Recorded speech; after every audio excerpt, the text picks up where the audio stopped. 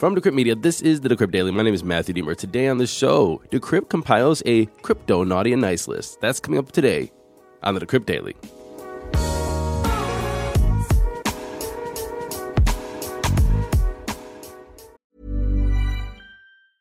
I'm Sandra, and I'm just the professional your small business was looking for. But you didn't hire me because you didn't use LinkedIn Jobs. LinkedIn has professionals you can't find anywhere else, including those who aren't actively looking for a new job, but might be open to the perfect role, like me.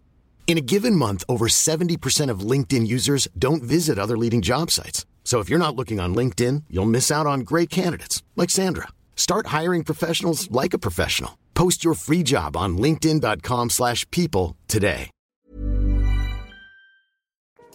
Good morning, everyone. Welcome to the show. Today is the day after Christmas, December 26, 2022. Oh, yeah, it's Monday. By the way, really quick, I have a link in the show notes, something I want you to watch. It's the story of Crypto Zoo, and it's done by CoffeeZilla. I don't know if you guys watch CoffeeZilla. He's an investigative reporter, journalist on YouTube. He does some good work, to be honest with you. And this is a 3-part series. The link of the third part is in the show notes because I thought it was the most interesting. But you should watch all 3. But it's about Crypto Zoo. If you don't know what Crypto Zoo is this NFT game created by Logan Paul. And it was a complete scam. It flopped. They kind of rugged everybody. Actually, they didn't rug everybody. What they did is the game or the NFT project never came to fruition. So a lot of people bought tokens. A lot of people bought the NFTs. And they're holding these eggs that were supposed to hatch, turn into animals, and you're supposed to be able to breed these eggs, these animals, with other people's eggs and animals to create these, I guess, hybrid, weird kind of animals like a duck elephant, a delephant. But it never came to fruition. And so lots of money was paid in. A lot of people were involved. And so he tells the story and he unpacks it. He goes from Logan Paul, what he wanted to do, how he was involved, how he used his influence to get investors into it. And we're talking about like people with a lot of money and then just the mom and pop that were just trying to get involved with NFTs.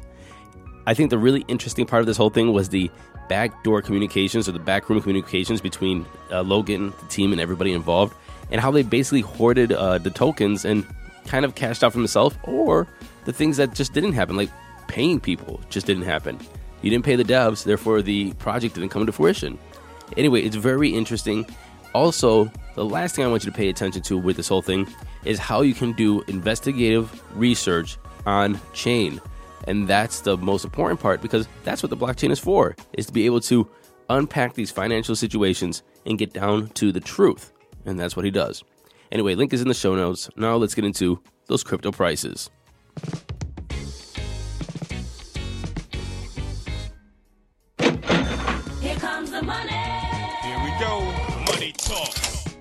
And the time is 10:40 a.m. Eastern Standard Time. We have Bitcoin sitting at $16,831. Didn't even move in 48 hours.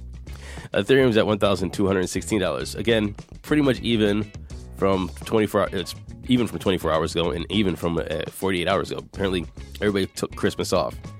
Tether's number 3, USDC is number 4, and Binance is at 242, down 0.5%. Rounding off the top 10, we have XRP, BUSD, Dogecoin, Cardano, and Polygon Matic.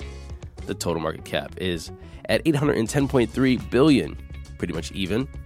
We have a BTC dominance of 40% and an F dominance of 18.4%.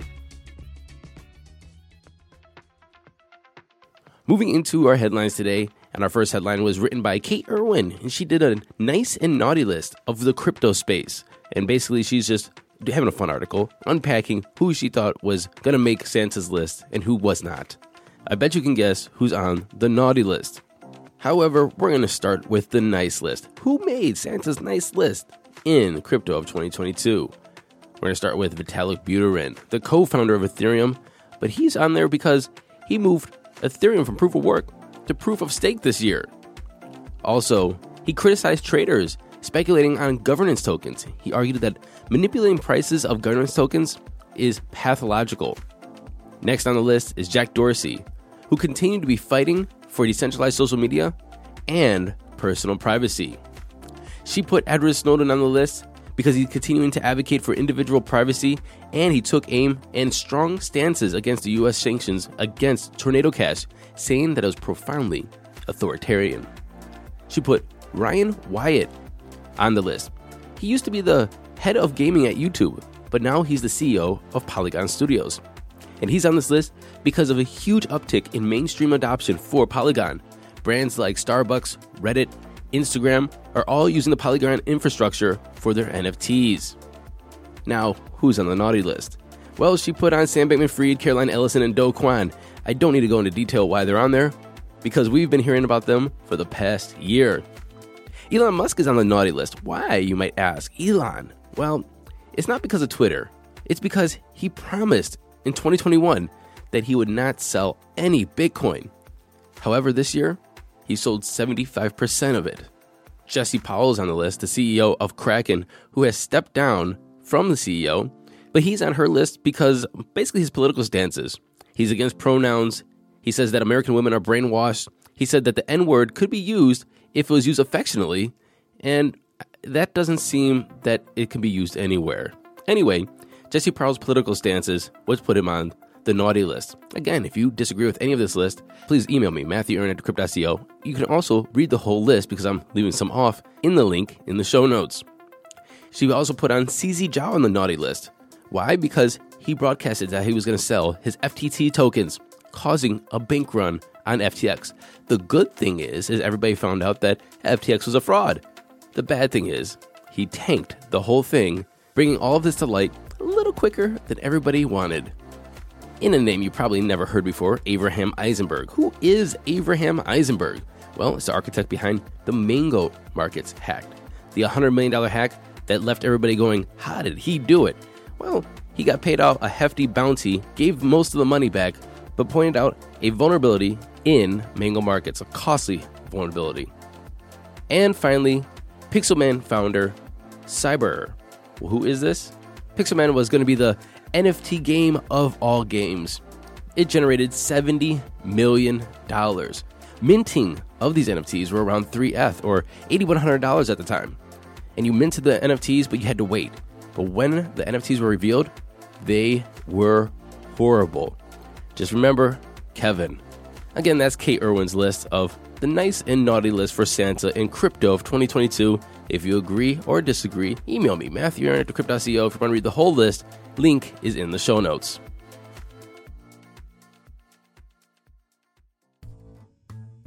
Now moving into some real news. Today there was a hacking incident involving multi-chain crypto wallet BitKeep, resulting in users losing around $8 million in various cryptocurrencies. The project's team said preliminary investigation points to some APK package downloads that were hijacked and installed with malicious code. What is an APK? Well, it's an Android package kit. It's a package file format used to distribute and install apps on the Android operating system. BitKeep tweeted this: if your funds are stolen, the application you download or update may be an unknown version, an unofficial release, and it was hijacked. So if you use BitKeep, be safe. And on a side note, I hate saying be safe. It's like you don't know how to be safe when it comes to things like this. You're going to download an update and next you know it has a bad APK. You're going to lose all your money because of some malicious virus or malicious package that it installs. Come on. Anyway, BitKeep, get your stuff together. Protect your users, please. The judge that was appointed to oversee the criminal trial of Sam Bankman-Fried recused herself from the case on Friday night, citing potential conflicts of interest stemming from the fact that her husband's law firm previously advised FTX. A new judge from the Southern District of New York will now have to be selected to oversee the trial.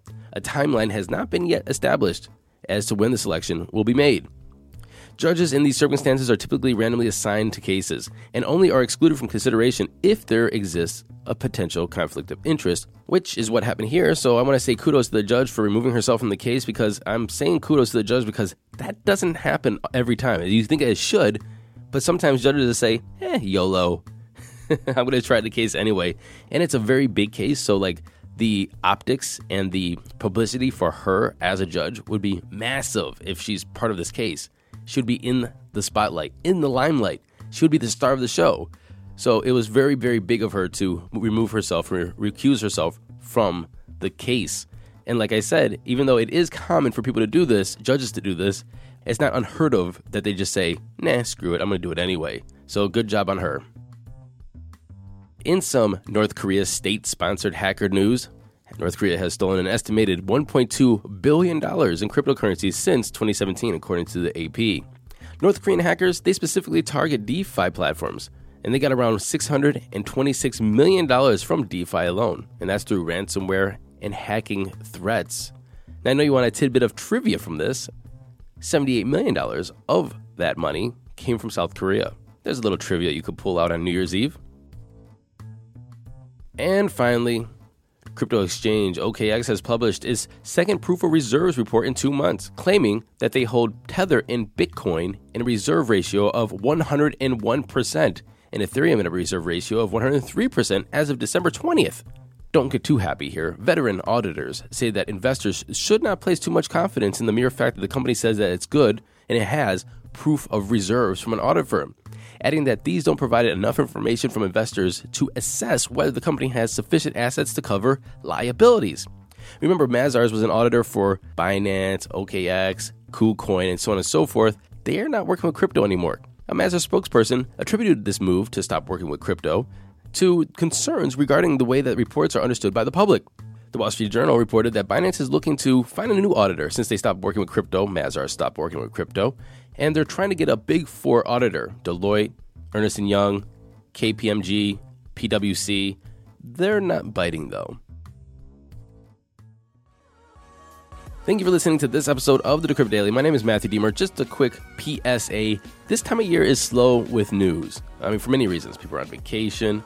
Just not a lot of things happen. And so I'm going to continue to put out the show every day. Just wanted to let you know that the news is a little slow at the end of the year. But please, bear with us. Anyway, I'll see you tomorrow. Happy hodling, everyone.